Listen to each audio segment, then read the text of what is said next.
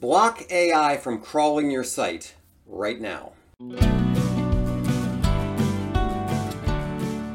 Hope everybody had a fantastic Labor Day weekend. My name is Greg Crable. Welcome to my podcast, Something I Learned Yesterday, where I take some issue from the world of publishing and try to explain it in about 3 or 4 minutes. Here's the bleak future of publishing. Google, OpenAI, Bing, all those creepy crawly things have bots slurping up your content right this minute. They're using your content to train their AI so they can replace you. In just a little while from now, people won't have to come to your website much at all. They'll ask AI a question and they'll get their answer. Maybe that's inevitable. Maybe there's no way to stop that train, but there's no reason to lay down on the tracks. Resist. The New York Times is taking the lead here. They've changed their terms and conditions to forbid the use of their content to train AI. Their terms and conditions read, in relevant part, the contents of the site are intended for your personal, non-commercial use. Non-commercial use does not include training a machine learning or artificial intelligence system. Publishers should all use that language or similar. And you will rarely hear me say this, but bravo, New York Times.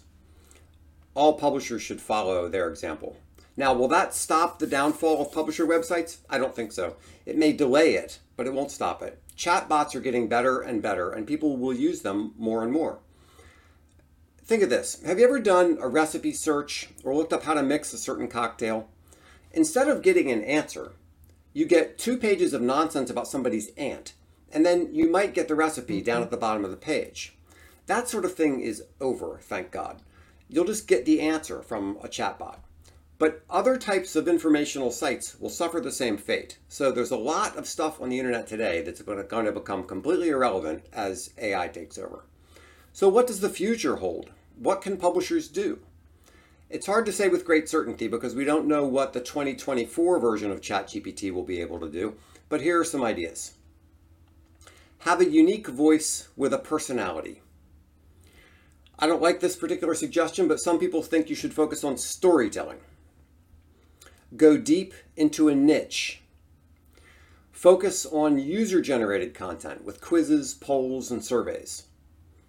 Don't fight AI, but use it with your own content to create a better experience for the user.